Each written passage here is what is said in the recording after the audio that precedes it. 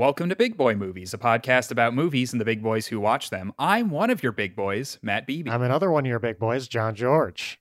And I'm the biggest boy, Kristen Chung. Oh my God, Kristen's back. Back. Glorious Welcome return. for big episode 50. Oh, The big 50. Thanks for You've having made me it. on. of course. Yeah, no, I mean, you were so great last time talking about Christopher Evans and his great train adventure. Yeah. So we had to have you back. What's funny is last time you were on, we did sort of joke about how you sort of represent all women on this podcast. You still do. I said the And same so thing. now you still do, but maybe in a larger capacity. Yeah, before we get into anything, I had a talk with my roommate this morning because I was like, I have to get some stuff off my chest about this movie that I just watched. But she was just like, "Are you the only female on this podcast? Like, who else is on it?" I was like, "It's two white boys." And Of Bibi course. came to me, "Please, I need your female perspective." Yeah. We absolutely need one. I told Kristen we needed a token, and she was like, "Well, that's me." It's So me. I'm here. Oh, yeah. here we are. I'm super excited we get a female perspective for this one. You're so welcome. I The female. texted John. I texted John earlier this week, and I was like, I feel like we're headed for disaster if we don't at least try. Yeah. What Honestly, would you have done if I said no? Oh, we just would have talked about like how awesome dudes are and how great it is to be a man in society. We probably just would have reviewed Joker again, honestly. it would have devolved into Joker for sure. At some Yeah. Could I point. pitch the next time if I'm like busy or I say no for some reason? One of you just pretends to be a girl. Yeah, Like you don't have absolutely. a separate Yeah. mic. Don't have like a whole other account. Just it's you, and then Yeah. you just have a separate voice. I can for do a that. Girl. Yeah, that would be like J.K. Rowling's worst nightmare. It's just the men, they're putting on wigs and they're going onto podcasts pretending to be women. That's why that will be our Harry Potter episode. Oh my god! Absolutely. I'm so excited. Yeah, I don't know. I'm excited to have Kristen on this episode. I think I had a completely different reaction from the girl I watched with, my girlfriend. So I do think a girl perspective is huge for this one specifically. Another female perspective. I would love John, to hear yes. her thoughts. A woman perspective. Yeah, no, I think she had a lot of thoughts about it. She just didn't want to be on this. She's waiting for the big episode to be on. I feel like she wants a movie she can really talk about. She said so. I think. Okay, I think sure. for that one, then it should just be your girlfriend. What's her name? Miriam. Miriam and me, and you guys just aren't here. Okay, yeah, I'm down. 100%. Big girl movie spinoff. Yeah. Big girl movies. I like it. Tom in chat says she's waiting for the Shrek upright, and yes, she is waiting for Shrek 2. She said Shrek, the fourth Shrek's her favorite, so probably that one. Yeah. Wow. While you're watching the Snyder Cut for 4 hours, she's going to marathon all the Shrek Yeah. movies. And that's class. Oh, I can't believe that me and Bibi are going to have to watch a 4-hour film for this podcast that isn't Oh, it's directed by coming. Martin Scorsese. It's longer than Martin Scorsese's big time. It's Oh, yeah. Zack Snyder's 4-hour Batman Bonanza. Oh.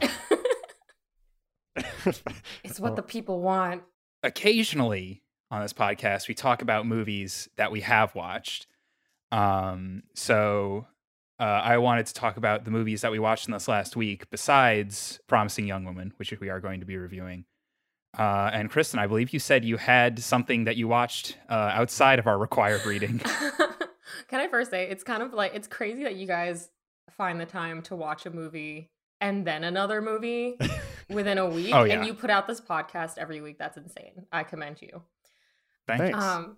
you. That being said, I watched a movie with one of my roommates, and it's not a good movie. It's an old movie. You probably don't even know it, and if you know it, you definitely don't remember it. Did you guys ever hear a movie called Just My Luck with Lindsay Lohan and Chris Pine? No. That sounds familiar. It's the absolute worst. It's one of those rom-com movies where she is blessed with like crazy good luck and he's cursed with really bad luck. And then in like a Freaky Friday situation, it flips around and he suddenly has really good luck and she has really bad luck. And they got to cope with it in weird ways. But it just reminded me that there was a time when studios would literally put out anything. This is like The Christmas Prince on Netflix. Oh, You yeah, know how we're Netflix familiar. is just like, sure, we'll do it. That's It's what just one of those. That's what I like about Netflix. I miss when studios used to just put out like a bunch of just random comedies A throughout the bunch year. of nothings. Yeah. Yeah. There was a time where studios would just be like light comedy about nothing, and now Netflix has stepped in to give us that. Oh yeah. In a very good way. Did you guys watch and talk about Wonder Woman? Yes. We did. Our episode that was cursed by the Wish Crystal. But yeah, I haven't seen it. It just reminds me of like the great triumph Chris Pine had to overcome by taking all these shitty roles. Like, I just imagine it must be really heartbreaking for actors to have to look back at their time on these like horrible, horrible movies and be like, thank God I'm over that. Yeah, Chris Pine has a lot to be proud of for Wonder Woman 1984. Wait, He's really? finally made it. Well, he's probably one of the best actors in that movie. So That's true. That's one of the parts we liked about. I mean, as I stated, Wonder Woman I liked, but he is one of the best parts of that movie. Yeah. Oh, great. Okay, then I stand by what I said. I think behind Pedro Pascal. Yeah. Yeah, but I'm looking this up on Letterboxd right now. It looks insanely cheesy. You're looking it up. It's horrible. You don't even look at it. Oh my God. So Don't look, John. I should watch it. It's the Ark of the Covenant. The most popular review is a 5-star review. So now I kind of want to watch it. 5? Out of 5. Oh wow. No, it's like I really like watching really bad rom-com movies, but that one took the cake. Yeah, it was too much. Peak bad. So bad it didn't land good, it landed bad. It wasn't funny bad. No. It was just bad. Wow. What about y'all? What'd you watch? I'll go next. I got 2 movies to talk about. So I'll talk about my first one, which is arguably not a movie. I watched David Byrne's American Utopia, which is a Spike Lee joint. I was gonna ask John if he'd seen this before, and then I literally, for no reason, went back and listened to an old episode of Big Boy Movies, and the very first movie you talk about is David Byrne's Wow. American Utopia. I have seen it. Yeah, it's David Byrne from Talking Heads, which is a band that I really like from the 70s. It's his Broadway show where he sings a bunch of his best songs and also one of Janelle Monáe's songs, which was, I think, why Spike Lee signed on to direct it. Just that. But yeah, I mean, you could see Spike Lee all over that part. Mhm. But yeah, it was just it was good. It's just a lot of good music and a very bare bones sort of stage show. Yeah. It's fun. But yeah, it's funny because I think it's the Spike Lee movie I liked better this year than the other actual movie he made. Wow. What was the other actual movie? Da 5 Bloods on Netflix. The what? Yeah. Da 5 Bloods. DA 5 Bloods. Oh, I haven't seen it. Yeah. Well, I'm seeing it get some Oscar buzz, so you might hear about it more. Yeah. John and I weren't huge fans of it. Yeah, no. But... I don't think it's my favorite Spike Lee at all. But yeah, I think I don't really consider the David Byrne thing a movie, but I still had fun watching it, I guess. But I was like, it was a good thing. I just wanted to put something on that night, and I remember David Ehrlich rated it really high, and I was like, yeah, that's something I can just put on and not have to like engage. I can just have David Byrne sing at me through the TV. Exactly. And it like looks beautiful. Like that was the first, my family got like a new huge ass TV. So that was the first thing I watched on it, and it looked insanely beautiful on it. So I was like, oh yeah. Oh yeah. But yeah, a lot of people really like that thing. And I like it too, but I didn't consider it a movie myself, so didn't rank it or anything like that. Oh, okay. Yeah, it's just nice. Yeah. Just a good movie. Hell yeah. John, did you watch anything? So I watched a movie called Baby Teeth, which is an Australian film that I watched the first half of back in December. not the first half, like the first 30 minutes. And then something happened. We had dinner or something, and then we were just busy the rest of the night. So I like honestly completely forgot about it until David Ehrlich's video came out where it was like number 12 or something. And I was like, holy shit, I completely forgot to finish this movie. And I finished the rest of it, and it's really, really good. I still think, like, I think I finished it almost a week ago now, but I'm still thinking about this movie all the time. The soundtrack is insanely good, like so good. So many songs that I didn't know before that this movie introduced me to that I've just had on repeat all week. And yeah, I don't think this movie's for everyone, but it just struck a chord with me, to be honest. It's sad, it's quirky, it's just a bunch of different things, and I think it takes aspects from like a bunch of my favorite movies too. So yeah, I do like the idea of you starting this movie and your mom's just like, John, come down for dinner, and you're like, Mom, I'm watching Baby Teeth. That's basically how it went down.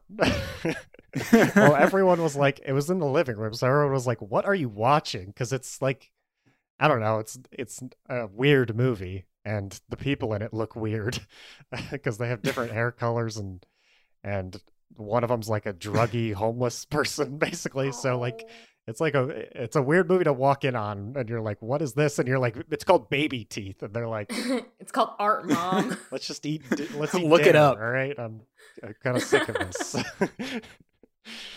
Yeah, I would recommend it. It's on Hulu. So all right, I have a question. Yeah. Is it sacrilege for me to ask who's David Ehrlich? Not at all. I didn't know until we started this podcast. For me, it is. He's just a movie critic that John and I both really like. Like a he professional does these or like a YouTuber? Professional. No, he writes for IndieWire. Yeah. He just makes like he makes a cool top 25 films of the year thing every year. That's where I really started to like him, and he's popular on Letterboxd too. So I see. Yeah, he's a cool guy. He hosts like a bunch of panels and stuff like that, and I think he's a cool guy. He has good taste too. I agree with most of his taste. Some of it I don't. But do you hold his word to be like gospel? Like sometimes his movie reviews are like. Sometimes. What's funny is I was actually scrolling through his letterbox the other day, and apparently he just like doesn't like Guillermo del Toro movies. Because I was looking through all his shit, and I was like, damn, he doesn't like any of this, which is kind of crazy because I really like Guillermo del Toro. Yeah. So that's a space where we disagree. I mean, who the fuck is this David Ehrlich guy? Where does he get off? Yeah, no, that's one I definitely disagree with. Del Toro's freaking amazing. You should have him on the pod one day. David Ehrlich or Del Toro? Because I'd say either one would be difficult. Oh yeah, I wanted to mention Alex roasted the hell out of me by saying, why watch Shrek when my girlfriend lives with Lord Farquaad every day? The listeners can't see this, but I do have like a Lord Farquaad looking haircut right now, so I thought that was a pretty good burn. Boom roasted. Boom. Oh my God. We could get David Ehrlich and Guillermo del Toro on together and have them hash it out. Oh my God, just that would be amazing. Destroy each other. What would that even be? It's just David Ehrlich being like, I don't like your movies. And Guillermo would be like, what? What the fuck did you say to me? He loses his Mexican accent and just becomes a normal American man. Got called down, bro. Talks like someone from New Jersey. What'd you just say to me? Huh? The fuck did you say to me, hombre? Jesus. But yeah, I have one more film to talk about before we launch into our main movie. This is not a 2020 movie. This was not part of my 2020 catch-up binge that I've been doing. But I watched for the first time ever the movie Drive with Ryan Gosling, the Goose Man himself. Yeah. And I really liked it. Is that the one with Chris Hemsworth? It's not the one with Chris Hemsworth. It's the reason I watched it is, one, randomly somewhere someone posted a picture on Twitter of Ryan Gosling, and that reminded me of Drive, a movie I'd never seen before. And so I Googled it, and then I realized that Carey Mulligan was in that movie, and I was like, oh shit, I just watched a movie with her in it. So I was like, fuck it, I put on Drive. And yeah, I really liked it. I like car stuff, even this movie isn't super heavy on the car stuff. Like the 2 chase scenes that are in it are really good. But yeah, it's such a slow burn, just like I just like Ryan Gosling when he sort of stands there and doesn't say anything. It's why I like Blade Runner. Yeah. Phoebe, it's like just Blade admit Runner. that you have a crush on Ryan Gosling. Who doesn't? I can admit that. I'm big enough. What's really fantastic is if you go on Letterboxd and look at the reviews for this movie, it's like every other review alternates. Like one review will be like, this movie is like artsy, but not as good as you think it is. And then the next review will be like, Ryan Gosling can smash me anytime, anywhere, 5 stars. And that's why this is a perfect movie. Yes, that's basically it. So I'm more on that end of the spectrum. I like it. That's valid. I was on that side of the spectrum too. I like Drive. Yeah, you guys are valid. It's a good movie, and Nicholas Winding Refn is also in Death Stranding, so that gets bonus points. From me. Gotta say, I don't like any of his other movies that I've seen. Apparently no one does, because I looked up him on Metacritic for no reason. And Drive is like in the green, everyone loves it, and then every other one of his movies is like rated so terrible. What it are was some of his Gosling. other movies? It's clearly Gosling. Only God Knows, I think that's one of Only God Forgives, Forgives is his other Gosling movie. Which is one I've seen, and Okay, it's but I mean other brutal movies, not just other Gosling movies. That's the only ones the only ones people know are the ones with Gosling in it. That's the other problem. one's The Neon Demon is one of them. Oh right, yeah. And I can't remember any Is other that ones. the A24 movie? I think that might have been. might That be. might have been A24. Oh. It sounds like something A24 would pick up. But speaking of Metacritic, unrelated, I have a Critics Corner this week. Last week I said it was dead, and now I lied. It's resurrected. At least for this week, it's resurrected. Because I found a pretty choice review of Drive that I wanted to share with everyone. This review of Drive comes from the people who didn't appreciate Ryan Gosling and his very few words that he said. It comes from a user named Whirlyball. This review was sent in 2011 when the movie came out. Whirlyball's so fun. Dude, love Whirlyball. It's the sequel to Moneyball, I'm telling you what. That's where Brad Pitt, instead of like using computers to figure out the best baseball players, he just like spins a bottle, and whoever it lands on is the baseball is his team. I thought it was gonna be like he gets his pitchers to make the ball go more whirly.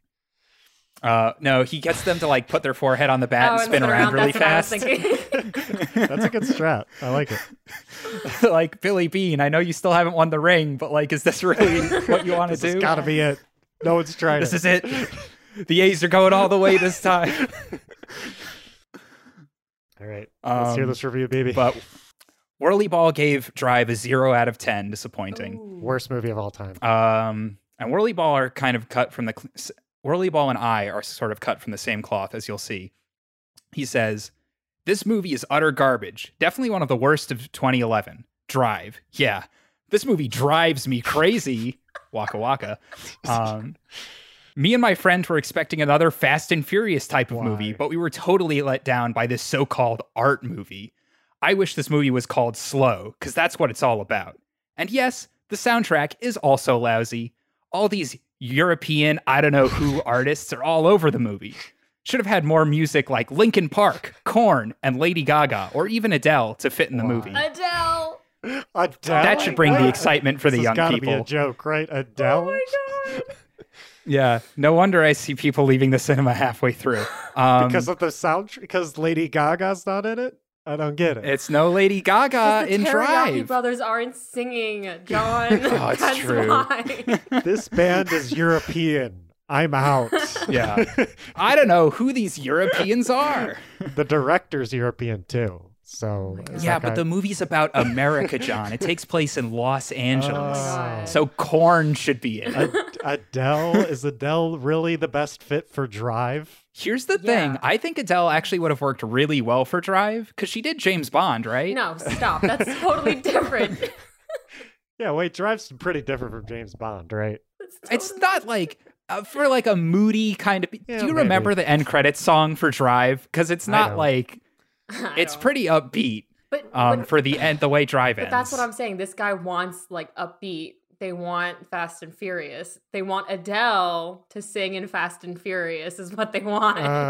Yeah. See, that's what confused me is they wanted Fast and Furious and then asked for Adele, and I was like, well, I don't think those two fit together pretty well right there. I think Adele fits anywhere. Honestly, this is me coming out for Adele. Wow. You know what? I was wrong. I'm on BB's side. He's right. Adele can do anything. Well, now I'm alone. I kind of want to just go to BB's side too. Adele, please come on the podcast. Adele, come on the podcast. We're gonna do a re-edit of Drive, a fan edit where you do the whole soundtrack of Drive. That'd be hilarious if we sat her down and she just like was watching the movie and just like freestyling music to it the whole time. And then the movie's not even called Drive, it's called Adele. Yes. Oh yeah. And when Carey Mulligan comes on screen, Ryan Gosling will be like, "You're not Adele." And he'll be really upset. He could have said that and it would have fit the movie, honestly. Yeah. Absolutely. Honestly, like, I also wanted to mention this movie's cast is so stacked for 2011. We didn't appreciate how stacked the cast is. You got Bryan Cranston, you got Ron Perlman, Oscar Isaac, all these fantastic actors right here in Drive with Ryan Gosling. God, I like that it's with Ryan Gosling. Yeah, Ryan Gosling and others. I can't wait till Ryan Gosling's like really old and he's like that old actor that's just like appearing and stuff. Oh, absolutely. He's going to be like the Harrison Ford. No, I hope not. I mean, they already like have a relation together because of Blade Runner, right? Like, yeah. But could you imagine Ryan Gosling like doing the Harrison Ford move of just going into all the reboots of your old movies? Drive. So Ryan Gosling like does Drive 2. And he's old and Nicholas. Yeah, I don't know. What's the movie where he does the thing with Steve Carell? Crazy Stupid Love. Crazy Stupid Love. Yeah, Crazy Stupid Love 2049. He slaps him in the face. He'll do that.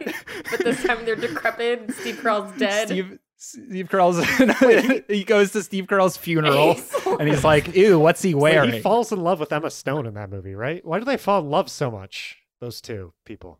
Yeah, La La Land 2 will be good. Oh, I thought you meant like why in that movie. I was like, because it's Crazy Stupid Love. Yeah, no. Not the two of them movie specifically. That movie slaps. I love that movie. Yeah. But yeah, those The Nice Guys? Oh. I would actually be down for a Nice Guys too, but that's just because that's a good movie. Yeah. Who wouldn't fall in love with Emma Stone though? I agree, Tom. Especially when she's singing like she was in La La Land. Like, I'm for sure. The one song she sang. But yeah. Should we get I guess I would be I also watched something that relates to our producer Marty. So please. I figured I might as well bring it up because he has a new docu-series on Netflix. Ooh. That I actually watched the first 2 episodes of called Pretend It's a City. And it's about Fran Lebowitz and Martin Scorsese interviewing Fran Lebowitz basically. And it's Fran Lebowitz the first episode is Fran Lebowitz just complaining about New York, and it's hilarious. Like, that's me. Yeah, it's just her. Yeah, why hasn't Marty interviewed me yet? I know, right? What the fuck, Marty? It's just her being like a grumpy old woman, and it's hilarious. I loved it so much. The second episode was like not as funny, but it was still good. Spike Lee's in it too, but yeah, I'd say it's worth a just chill little watch. I was watching it while I watched or ate dinner, so it was nice to just put on. Wow, right. Getting interrupted for all these movies. Yeah, I know. Dinner just keeps getting in the way. I gotta stop starting movies at like 4. John, come out of the room. I'm watching Fran Lebowitz. Mom, she said the subways are dirty in New York. It's funny. It's relatable. Yeah, I guess I also watched I'm Your Woman, which a lot of people think is a slow movie, but I completely did. This is the most normally paced movie I've ever seen in my life, and I don't understand why people think it's slow. It's also a good movie. So, yeah, let's talk about Promising Young Woman. I watched a lot of movies about women this week. Good. Yeah. Broaden your horizons. We here on Big Boy Movies respect women, and I will not hear otherwise. I respect women. Throw up. Hell yeah. Oh my god. And that's why I will only give Promising Young Woman 5 stars, because I am not sexist. Okay? Anything less would be sexist. Exactly. Now, Kristen, why don't we get into our general impressions, m'lady? Oh my god. Actually, wait, can I show you this? I don't even know if maybe people have Twitch can see it. I wrote notes. Oh my god. And there's way neater than mine. Oh, I just bumped the mic. There's no way you can see it. I'll post a picture maybe. I literally wrote down all the cringy lines that I hated, but like made sense because it's you know like nice guys. And fucking that one moment when that guy's just like m'lady, and I was like, I want to die. I'm getting an embarrassment. Oh, absolutely. Yeah, if we're gonna give like general like impressions and stuff, first off, I want to say, Matt Beebe, you absolutely bamboozled me. I hate you so much. That's fair. So when Matt came to me and asked me if I wanted to be on the podcast, he was just like, we're watching Promising Young Woman, and it has Bo Burnham attached to it. I think it'd be really cool if we can get your opinion. And I was just like, oh my God, yeah, it's about that like little girl who's like really awkward, but she's like smart or something, and funny. Like, yeah, I'll watch it. I thought it was fucking 8th grade. Oh my God. 9th grade. No. Here's the thing. I purchased the movie before I saw the trailer because I was that confident that it was going to be this. I was like watching that from New York. Carrie Mulligan looks kind of old for 8th grade. Huh. The second it opens on that. Well, this isn't really spoilers because it's in the trailer, but like it opens with the shot of her at the bar and she's like crazy drunk. I was like, oh my God, Beebe, you bitch, you got me. I saw trailers for this movie and I did not want to watch it. I saw the premise and just like, blanket overview from the trailer. I was like, this is a horrible, horrible movie. Who would make this? Like, no woman would ever put herself in this sort of position. Like, it kind of like, before I really watched it, I was like, it feels like it's poking fun at the horrible trauma that women go through. And it's just like, this is not the movie for me. Like, I don't know who this is for, but no, thank you. But then I had to watch it because I bought it. You had already bought it. Good job, Beebe. Good pitch, I guess. Yeah. Hook, line, and sinker. I pranked Kristen unintentionally. To be fair, that's also by telling her to watch the Bo Burnham's in it, so well, he's like never in anything. He's not. Yeah. I was surprised to see he was in this. Normally just like, yeah, like, especially playing the character that he did. So when I will give my general thought of the movie is I liked it. It is good. I had a lot of issues with it. Like watching it, I did not like it, but going back and thinking over it and reframing what it's supposed to be, I like it. But we can talk more about that later. What do you guys think? I had almost like the same kind of reaction and takeaway in the sense that like I saw the trailer for this and I was like, there's no way this is good. Like this seems like it's a plot that is not like going to take this issue seriously and it's going to be like super cringy. And honestly, the movie starts out in a way where I felt like my fears were confirmed. Yeah. And as the movie went on, it like started hitting more and more beats. And I was like, oh no, like this actually has something to say. And like, I was immediately like, oh no, I'm on board with this. And then, oh no, I'm on board. Oh no. Yeah. Oh no, they got me. But yeah, it was a movie that grew on me the longer it went, and which surprised me because I was totally expecting a movie where it was just like the movie does basically say all men are terrible, but I expect them to do it in a way that was like condescending or like not nuanced. And like didn't give like real good perspective on like the actual issues it was tackling. And I think it did. So I actually really, really liked this after like stewing on it for a while. But yeah, initially I was definitely there where I was like, this isn't good. Yeah. This is bad. Yeah, it's definitely a movie I like stepped away from immediately, and I didn't have like an immediate like opinion of it. Like I didn't know where I was on it when I stepped back first and had to talk about it with Miriam and stuff like that, and figure out like exactly what and read what other people thought and stuff. I mean, and just figure out like what what the hell I thought about it. Like I didn't know. I ended up just I enjoyed it. I was entertained by it, and I really there were a lot of things that happened that I just didn't expect. I think that was a big part of my enjoyment. It really took me on a ride. Like I agree with BB. There were some things that I was expecting the movie to do, and that it just didn't end up doing those things. And I think that's a big positive for me in this movie. I really like the choices it made in a lot of places. And overall, I think it's just an enjoyable movie. And I think Bo Burnham, I like Bo Burnham a lot. I'm a huge fan of his stand-ups. I love 8th Grade, and I did not think he would be this good in this movie, to be honest. I didn't think he's that good of an actor, but he's actually pretty good at acting. So yeah, despite that too, you can do everything. That fucking guy. I guess so. But yeah, those are my general impressions. Ooh. So we can head to spoiler time. Go watch for sure. Go watch Promising Young Woman if you haven't. That's our recommendation, and now we have to go straight into the dark abyss of Spoiler Town. And so immediately I will say, now that you've watched the movie and come back to the podcast, this movie is effectively a series of epic pranks. Especially YouTube videos stitched together. If this movie was a YouTube video, it would say like epic kidnapping prank, parentheses, gone wrong, parentheses, gone sexual. And it would have like Carey Mulligan on the thumbnail being like, oh my God. But I don't know.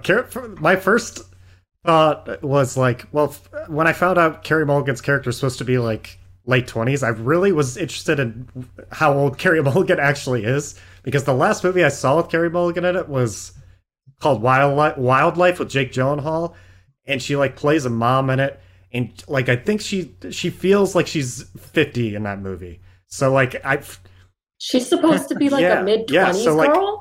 She's like 30s, I think. I think like late 20s, early 30s. I was thinking late 30s. Because in real life, late 30s. I was like, med school's behind. Even in real life, I thought she was 40 just because of the Wildlife. To be honest, like she was just she had to act as like an old time, like a 60s mom. So like immediately, I just think like, oh, she's 35. So I'm like, oh wow, she's. Young. And then I assumed Bo Burnham was like 23 or something, and I was like, oh no, he's 30.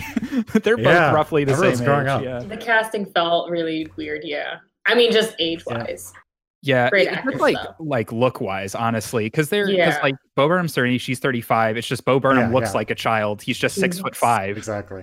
And Carey Mulligan definitely looks older. So yeah, very very interesting casting, but I think it worked out in the end. Like Carey Mulligan's a great actor, and same with Bo Burnham did great too. And I think it's hilarious to just get a bunch of comedians to like play these douchebag guys throughout the whole thing, and seeing familiar faces like that, and seeing like Adam Brody and Christopher Mintz-Plasse and stuff like that. Oh my God, yeah, it's very interesting. But we should talk about the opening scene, because I feel like that's where the movie hits you immediately.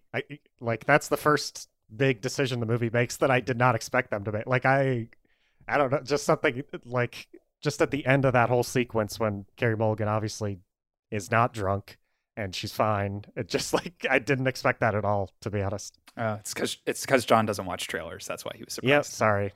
I didn't even know that was in the trailer. So that's why I was surprised. See, this is what you get if you don't watch trailers. You get surprised by things at the beginning of movies. Yeah, there you go. But yeah, that surprised me. So I like the same things that you guys were talking about of like subverting expectations. Like, when I saw the trailer, I was like, what is she doing? Is she murdering these guys? What's that about? What is murdering them gonna do? What's the deal with murdering? Murdering, yeah. But she does it at every point, and I really like that the type of revenge she enacts on people isn't physical; it's all like psychological trauma or torture. But what she does with the dean's daughter. Oh yeah. You know, we were talking about the prank. Yeah, she kidnaps the dean's daughter. Yeah. Big prank. That whole like her hit list of like who she's gonna come after and how she does it, I think is really brilliant. Like, I don't know where I thought the movie was going, honestly, because I was just like, well, we're not seeing Nina, her friend who was raped, and we're not seeing any part of like her old school life. This is when she like just meets Bo Burnham and stuff. So I was just like, where is this movie going? What does it even matter? But the second that he comes into her life, and then we hear about all these people who kind of had a hand in her friend's demise, seeing how she goes through and like, you know, ruins their lives is really like, it feels great. It's a power fantasy, like, and that's another thing I had to wrap my head around for this movie, because I thought that it was like she's seeking justice. This is like I'm doing this to win for my friend. When in actuality, it's not. It's very much just like John Wick. Like, I'm just gonna fuck all of you, and I hate all of you. Yeah, I'm gonna say, like, on that point, the movie in a way felt like sort of like a Tarantino revenge movie, but like not at all. Like, it sort of subverts that too, in the sense of like, you're right. I was expecting her to like stab these dudes or some shit. That was my initial assumption, and then you realize, like, with the scene with Christopher Mintz-Plasse, she just says like, "Hey, you're a bad dude," and she leaves, and he's like, "No, I'm a nice guy," and I'm like, "Fuck off, my lady, McLovin." McLovin. But yeah, and so that was really interesting to see the ways she was able to get revenge without actually like resorting to that physical violence, which is ultimately like what did her friend in was physical. Yeah. But yeah, and I also wanted to go back real quick just to address that first scene. Yes. Because it was something that really struck me. Was the movie starts off in the way that I thought the rest of the movie was going to go, where you have these two shitty dudes in the bar, and they're like, "Oh, women, our coworker didn't get a raise, but she's just got to understand," and like, they don't let women on the golf course and all that. And you're like, okay, so like the super on the nose sexist writing, like obviously these dudes are the terrible ones. But then we get the nice guy of the group, and that's where I started to turn a little bit, where I was like, okay, I kind of see, like, this dude initially just seems like he wants to help her out. And then I realized like who this movie was actually going after, and I was like, fuck, it's me. Not literally, but this is my admission. No.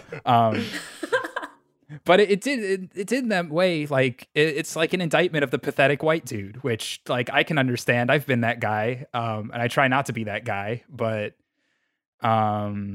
yeah, the only thing I couldn't wrap my head around that first scene is when he calls the Uber for her and then gets in the Uber with her. Like, I was like, what?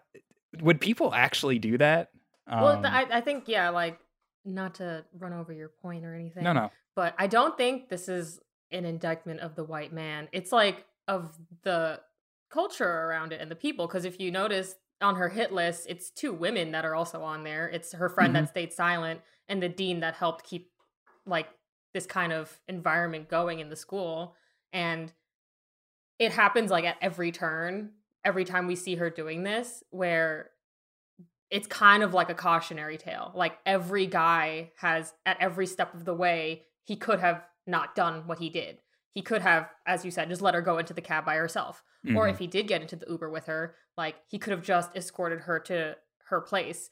But instead he's like, oh, well, we're close to my place. Like, why don't you come on down? That's like, you know, X number one, or like mark number one, I guess. Yeah. And the same thing happens with the McLovin character. You know, it's like, oh, he's like, you know, really self-absorbed, but he's not doing anything yet, until he's like, you know, waking her up, because it's very clear he only wants her here to have sex.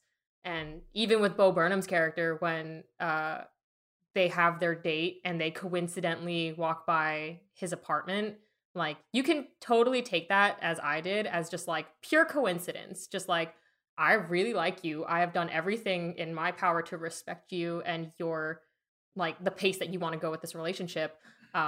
And I, you know, it's just a harmless trip upstairs. And that's totally how it could be seen. But even towards the end, you know, he at every point could have helped Cassie. He could have told the detective where she actually went, or he could have shown some remorse when she showed the video to him, but he doesn't. It's very clear that he's like, all about me. So I don't feel like this is a movie that's like men are bad. It's just like this is what happens. This is why it happens. Like, sorry. What you're saying, Kristen, is that we live in a society. Exactly. This is a comment on society. I told you we were going to come back to Joker. Yeah, no, I completely. I think it's definitely like a more of a comment on the culture in general, and like I don't know, like some of those, like you're mentioning, some of those things are like so small, and they're like things that, like even in college, I feel like guys around me like think that's normal. Like it's just what we, I guess, think is cool, or think is like a sly way to pick up ladies, basically, right? Like it's what we're. I don't know. It's weird. It's what we're programmed to think is just like the way things are. So it's really interesting to look at things like that. And it's also it's funny because when you watch it, like I thought that Al would be like the shittiest, most horrible person because he's a rapist. But he's not. Joe is. He's like an actual criminal. And that's the thing, like people do horrible things. It doesn't make them villainous. It makes the act of what he did horrible and, you know, disgusting, and I think he should die for it. But it doesn't mean that he himself is a bad person. Like he doesn't want to cheat on his wife when the stripper comes, and he is trying to reform his life after college, but that was all possible because he got away with getting all of his shit out of his system in college and basically ruining someone else's life. So I think like another takeaway from the movie is that like people are culpable. That doesn't mean that they are really horrible. Yeah. It's Honestly, a gray area. I think one of the like things that I picked up on, and what I would say does make some of these people bad almost to their core, because like you're right, like he's clearly not the worst one of that group, all those like frat dudes in the cabin, but you'll notice like only one character actually legitimately apologizes in the entire movie. It's the lawyer guy. And even I guess we can jump to the end, even once the fucking dude kills her, he's going, it's not my fault, I didn't mean to, I had to do it. He like never does any of these characters say I'm sorry or like I shouldn't have done it. Every single one of them deflects, all the way up until the big reveal of Bo Burnham, where he's like, no, we were just kids, and he couldn't take responsibility. And that was the thing. I was like, if any of these people showed remorse, you might be able to feel something for them. But like, no, they all get what they deserve as far as I'm concerned. Yeah, exactly. Yeah. Because they haven't changed, really, is the deal. They grew up, but they're willing to justify, their horrible actions to, you know, even to this day. Yeah. Yeah. That's what me and Miriam talked about a good amount, was about Joe and like what he did and how fucked up it is, but like how you almost like kind of feel bad that his whole life's just fucked up, because you could tell he was a nice guy, maybe regretted it a bit, and it's scary to think like, what if I did something or hurt someone like that and I don't even know it, and like it's going to come back to bite me eventually. Like it's scary. It's a scary thing to think about for sure. But in the end, Joe still did that shit and also didn't apologize, like BB's saying, and he deserves to be punished. Right. And the difference is that, you know, I mean, I'm not here to like, you know, stroke any of your egos or make you feel any better about like potentially this happening to you. But the big takeaway, not the big takeaway, a takeaway is that if this happened to you, like you should own up to it. You should apologize. You should do what you can in your power to make it right. And that's not what any of the characters did in this movie. And that's not what anybody really does in real life, because this sort of stuff can damage you and like seriously ruin your life. Oh, yeah. Yeah. Big time. Yeah. So, yeah, no one said they were sorry except for the lawyer guy who was chill. I do kind of wonder what she was going to hire that dude to do. Like, I'm obviously wondering. Beat the shit out of him, obviously. That's what I was thinking. Like, was he going to be the one act of physical violence that she did? Because that is that would be weird. I think it makes sense because violence towards women, like, I don't think that's what she wanted, but she can't, like, she can cause psychological trauma to the dean and to Madison because those things can actually happen to them, potentially being raped. But it's not so likely for a man. Not that it doesn't happen, but especially for the detective man who's, like, you know, working against these sorts of cases. So I feel like violence was the only thing she couldn't do. Like, there's no way she could fight him. And there's probably no way for her to have him think he was being raped. So the next best thing is hiring someone to beat the shit out of him. That makes sense. But yeah, that kid was upset. I was going to say something really horrible. Okay. No pressure to indict yourself. I'll keep it to myself. But yeah, I as far as just like this movie goes in general, I do like how they never like revealed for some of these if it was fully psychological or if she did actually do something fucked up, like especially with the woman, whoever, Alison Brie, who she had Alison Brie's character. Madison. Yeah, who she had breakfast with. You on your head, wait, did she actually just do something really fucked up right here? I like how the movie just always had you get, like, it always had me guessing. I never knew what actually happened. Yeah. I didn't know what was coming next. And in that way, I think it was really good writing. So yeah, and in the sense that this movie is, I think, really well constructed. If we want to talk about like some of the more technical aspects, but I think it was shot really beautifully, and this, I think, suspense was like really top tier, because usually when I'm sitting on my couch watching a movie, I got something else I'm looking at something else, but this one I really was like, what are you looking at, you weirdo? I don't know. Don't worry about it. Maybe I just really like when Amazon has those fun facts on my phone while I'm watching the movie. But this one had me, especially in the back half, I was just like straight on, like, where is she going? Like, what's she gonna do to these people? The second the orchestral version of Toxic from Britney Spears came on, I was just like, well, I'm in it. It's happening. That was such a good song choice in that moment. Holy shit. Such a good song choice. Yeah. So good. My only wish is that it played on for the whole movie. Yeah. If only they had just laid it under the whole movie and it got louder and louder as the thing went on. That's brilliant. Yeah. There's some other good song choices. I can't remember what they were, but that was definitely the best one. That song, Just Call Me Angel. Oh, yeah. Oh, yeah. The Deadpool / It Chapter 2 song. Yep. Yeah. Okay, so this is not my idea, but when I heard that song, like, my first thought was like, oh, she's the angel of like vengeance or something. And then I went online to like look up other people's reviews of the movie, and someone was like, yeah, she's technically like the angel of revenge. She like goes down to these people, and if they want forgiveness or if they want to be, you know, redeemed, then she does it. And it's very easy, like she did for the lawyer man, but everyone didn't. And I was just like, oh, I like that. I like that stupid little whatever the word is called, because I'm not smart. It's no one here is. But yeah, no, like I was saying, it's like simile. Yeah, maybe simile. I don't know. One of those. At me. I'll figure it out. Deflect. Like I was saying, it is very like, I feel like in that sense very Tarantino-esque, where the protagonist sort of effortlessly just demolishes everyone in their path, not without stumbling blocks, like she is fallible. But it is that systematic sort of takedown of all these people until the very end, where it don't work so good.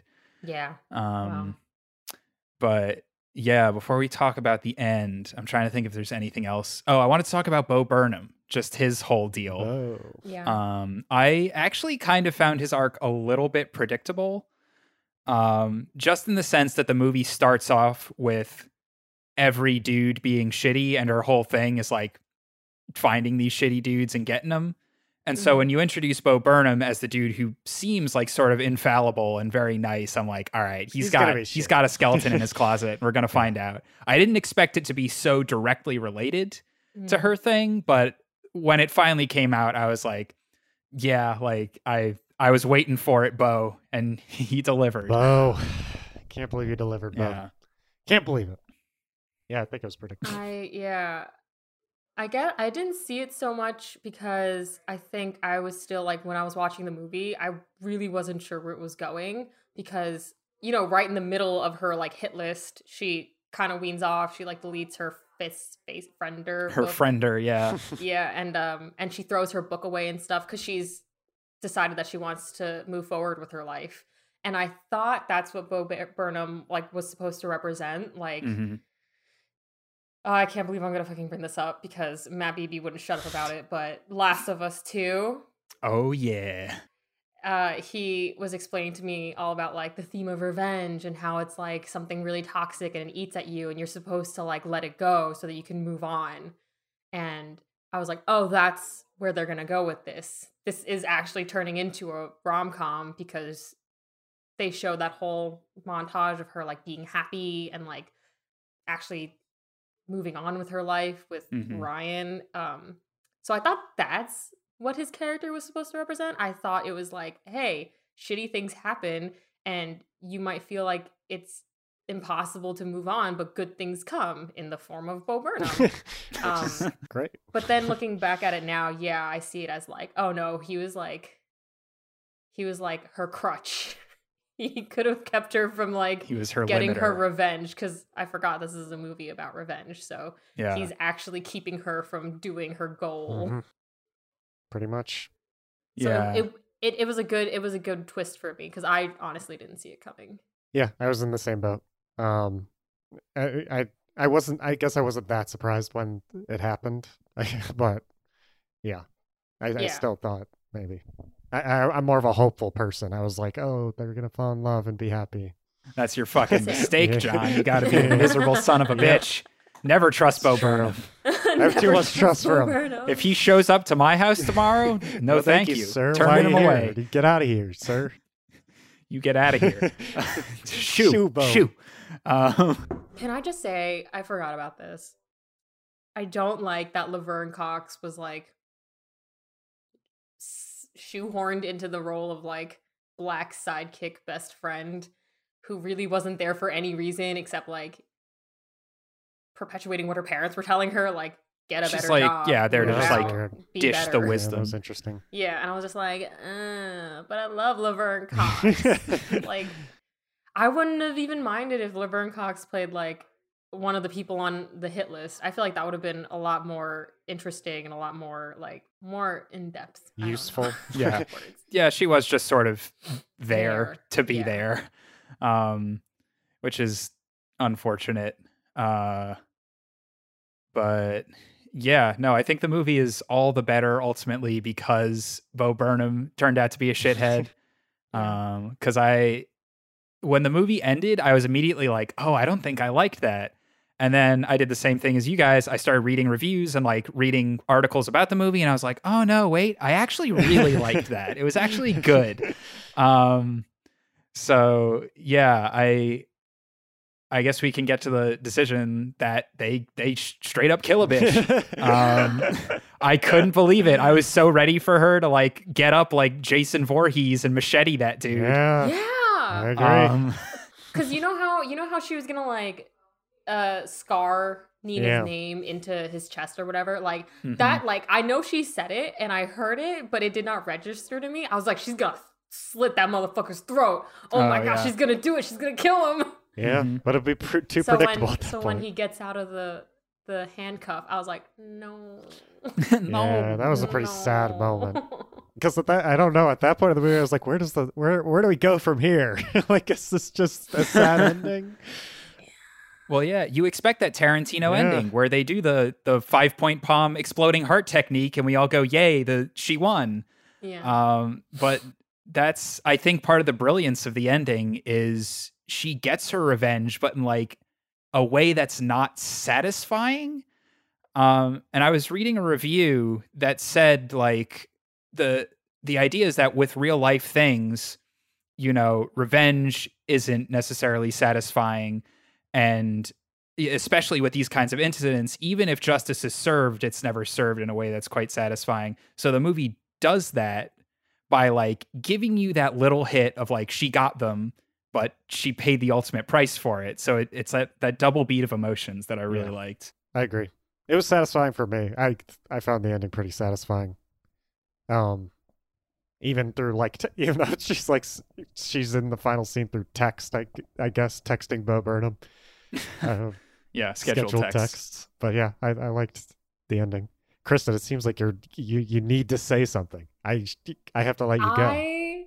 I could not sleep. I literally went to bed at 4 a.m. I watched this movie, by the way, yesterday at 12 in the morning good. Because I had so much stuff to do that I was just like, it's fine, I'll watch it at 12. So I was up till 4 a.m. because I could not like, I couldn't get onto paper why I hated the last like 5 minutes of the movie. Mm-hmm. And I still think I kind of don't like it, but I'll tell you why. So I'm trying to figure out what the message of this movie is. Like, and I think that if she had died and that was the end and the wedding goes on and that was it, it would have been a different movie. Like, I understand why they didn't do it, but the message of that movie would have been like, this is the cold reality we live in. There are rapists walking among us. They get away with it. Very rarely do women actually see justice for the horrible things that are done to them. But I was like, that's not the movie that Emerald set out to make. Emerald's the director, if we ever mentioned that. Yes. This is a dark comedy. This is a power trippy fantasy. So I understand why they had her get her, or everyone else get their comeuppance at the end. But then I'm like, what's the message then? Is it that, oh, a dead woman's word is stronger than one who's alive? And also, like, I guess, like, she wanted the satisfaction of actually being there to torment Al, but she had the proof. She had the video. She could have just gone and, like, shown the video to anyone. But again, I know, like, I'm supposed to suspend my disbelief a little bit, and that's not the point of the movie. So I'm like, someone tell me what the message is. Tell me right now. Yeah, I wonder if, like, I don't know. I wonder if she was alive showing people the video, if she even would have gotten the justice for anyone. Like, that's the fucked up thing. But like, maybe she did need to be dead for anyone to care. And like, if she did show the video, then I feel like that it would have become like a court case drama, and it wouldn't have been the movie that we're watching right now. Evolves into the trial of the Chicago so, 7. The only reason why I can like rationalize this ending is that it's because it's a dark comedy and because they want it to be entertaining. We're supposed to suspend our disbelief. I do like that pitch where Mariska Hargitay shows up and is like, this is SVU now, everybody. Another 2 hours. Here we go. Buckle up. Another 2 hours. The Snyder Cut, 4 hours long. Snyder Cut of Promising Young Woman coming soon. Produced by Dick Wolf. Executive producer Dick Wolf. That would have been the biggest twist of all if this movie ended with that title screen. Sure. I love SVU.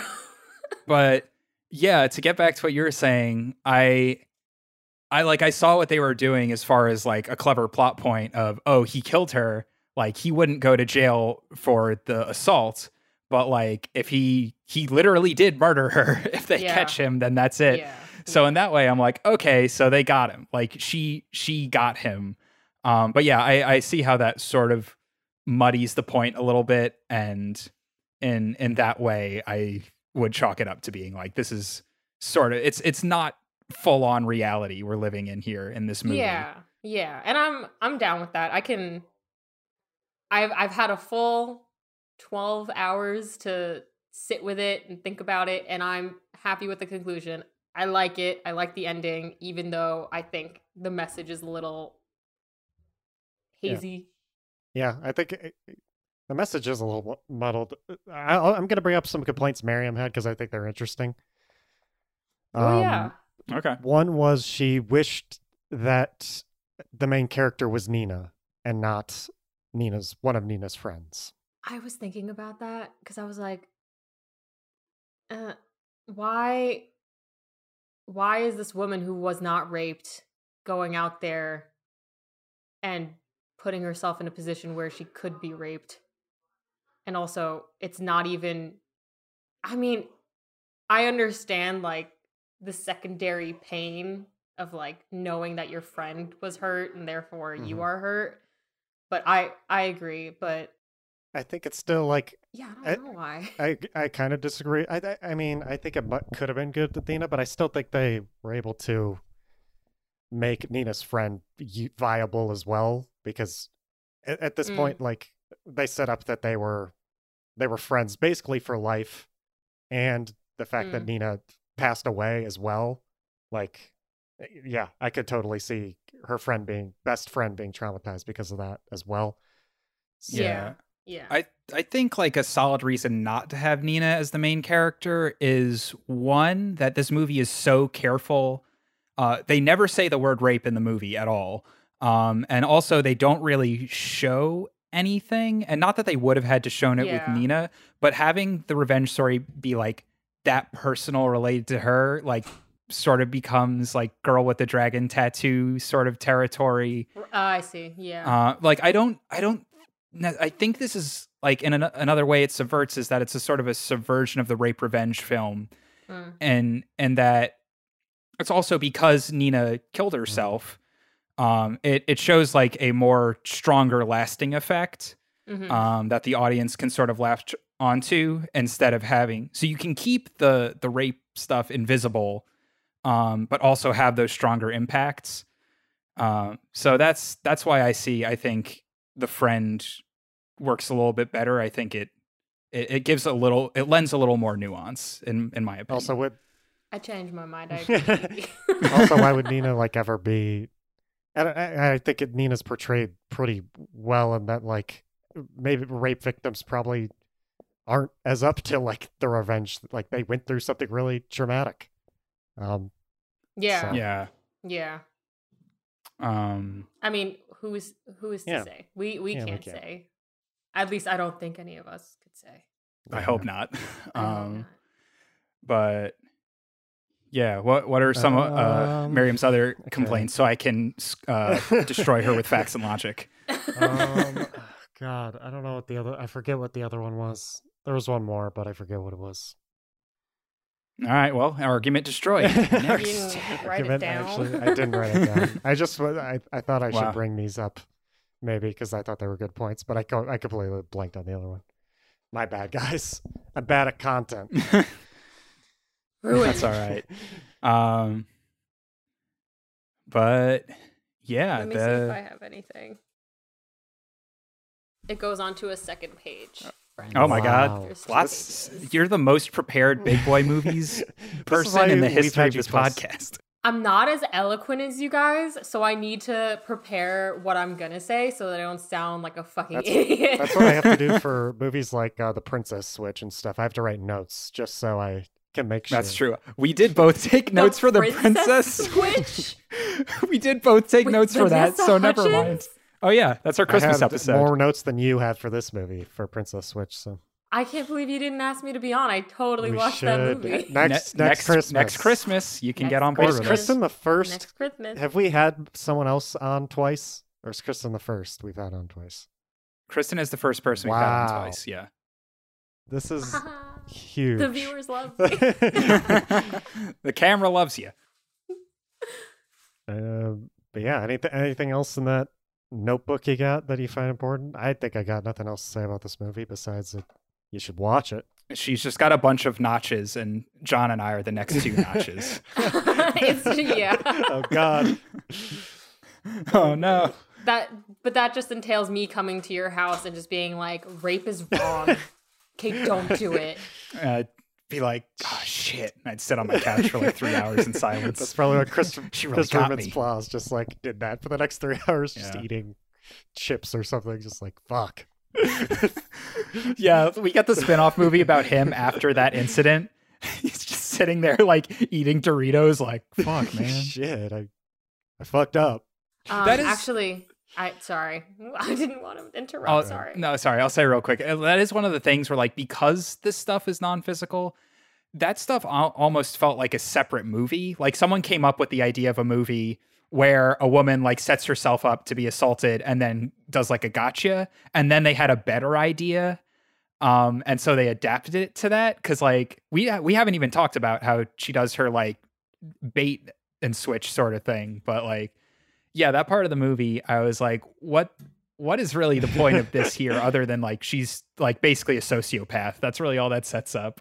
Yeah, I feel the same. I did not like the first half of the movie where she's going out and like trying to snatch guys and then pretend to be drunk and then scold them at home.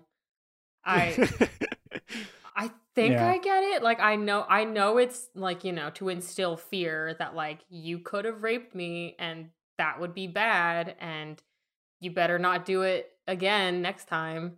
But like that I felt like was so separated from the personal stuff she was going through. Yeah. And, like, it doesn't even I think we know that it doesn't even work well, I guess, because like Adam Brody's friend makes a return and like even mentions like, oh, you're that crazy bitch that my friend was with, Adam Brody.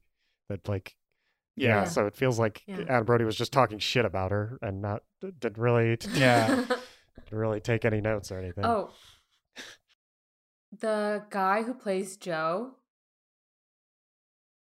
he's Schmidt in New Girl. I don't know if you guys watch New Girl. I've seen a few episodes. Yes. Yeah.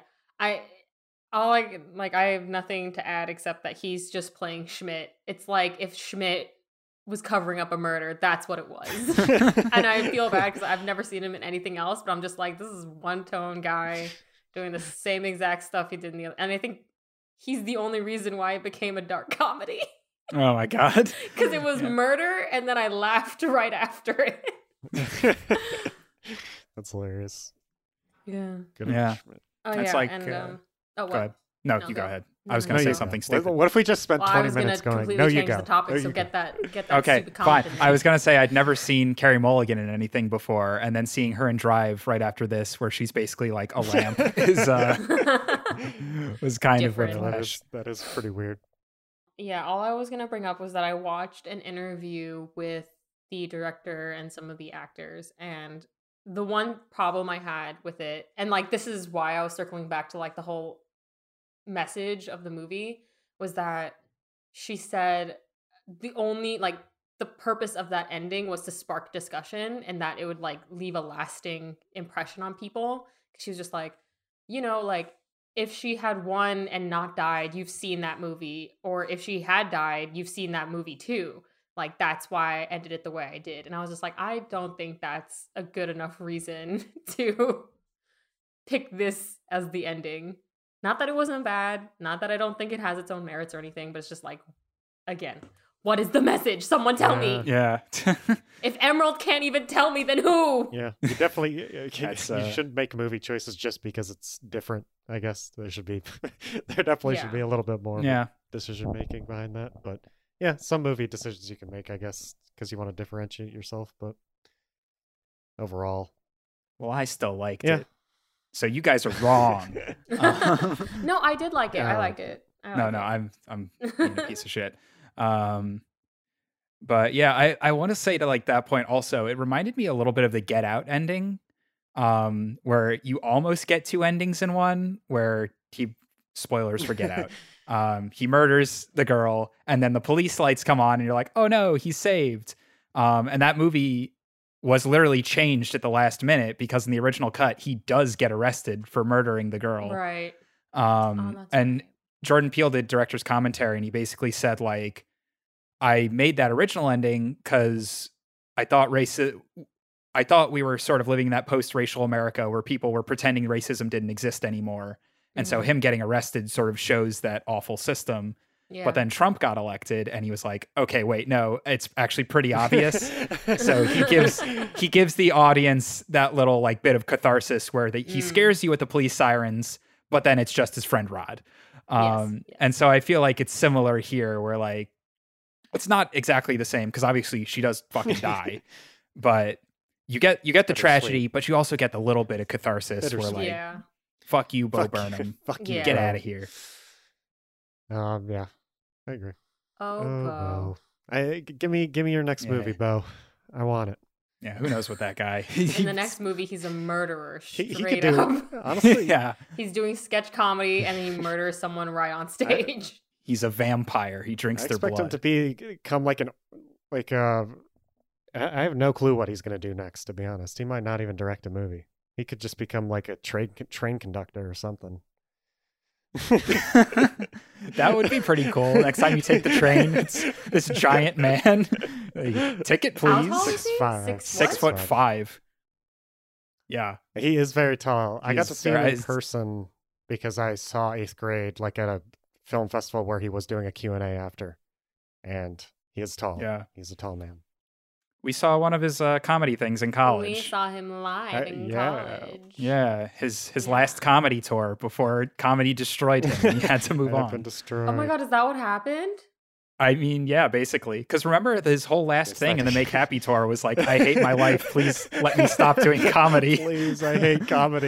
Like, that's the entire show. Yeah, and that's why he became a director instead, because he just wanted to be like a director or like behind the camera. He was sick of being the center of attention.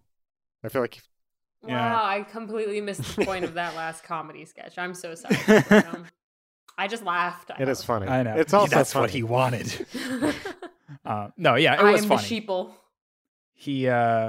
He walked the line very carefully with that. But yeah, I don't have anything else to say. Anything else in your notes, Kristen? No, it's like, honestly, it's almost an essay. Like, the first page is me just being like, I don't like this. Why? And then the second page is me coming to terms with what I watched and then having to piece together why I actually liked it. It's the kombucha meme, effectively. Yeah. That's great. No. That's great. We should each write essays every week for Big Boy Movies and like post them on Twitter. This show would never get made. Also, you haven't read some of my essays that I wrote in college, which are just like word salad. Yeah, I'm not good at essays. I'm pretty bad. Yeah. We haven't done ratings in a while. We kind of went away with them. I gave this one 4.5. I really liked 4. it.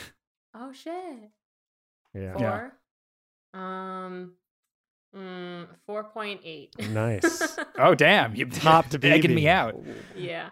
But yeah, so that's Promising Young Woman, the epic prank YouTube video kombucha of movies. Like and subscribe. You've already watched it. Subscribe and like this video for more. Smash the bell to get the notifications. Is this on YouTube? Is this on YouTube? It's on YouTube. It's on Twitch. It's on YouTube. I'm sorry. Go check it out on Spoofify. I don't think our podcast is not on YouTube, but it is on Spoofify and it is on all your favorite podcast services. Go check it out. I think one day, maybe for your 100th or something, we should we don't even have to rent out a studio. We can just have a nice little place meet up, and then we can just do an in-person podcast and then video record it and then put it on YouTube. Fun. I eventually, if I come back to LA one day, we used to do them in person and not record them video wise, but I would love to do that. Yeah. If John ends up coming back, then I think we're gonna up some production value, which will be exciting. Oh my god! Wait, no, I got it. For your 100th episode, we should go to Japan, and we should record it in Japan and watch. That would be great. And then we should watch Fast and Furious, but not Tokyo Drift. Oh my god, no! I was gonna say Godzilla. We have to talk about the most American, like we're talking about some random movie. We're just in Japan by coincidence. In Japan, talking about some kids movie, maybe Despicable Me 2. Yo, fucking. Oh, actually, yeah, Long Island Live Show. If we got big enough, we could play the Paramount in Huntington, my hometown. And I'll drink piss live on stage. To make us a HeadGum podcast, and then we can maybe get live shows. Yeah. Everyone harass Jeff on Discord and on Twitter. But until next time, because we have to end this thing, stay big, you beautiful people.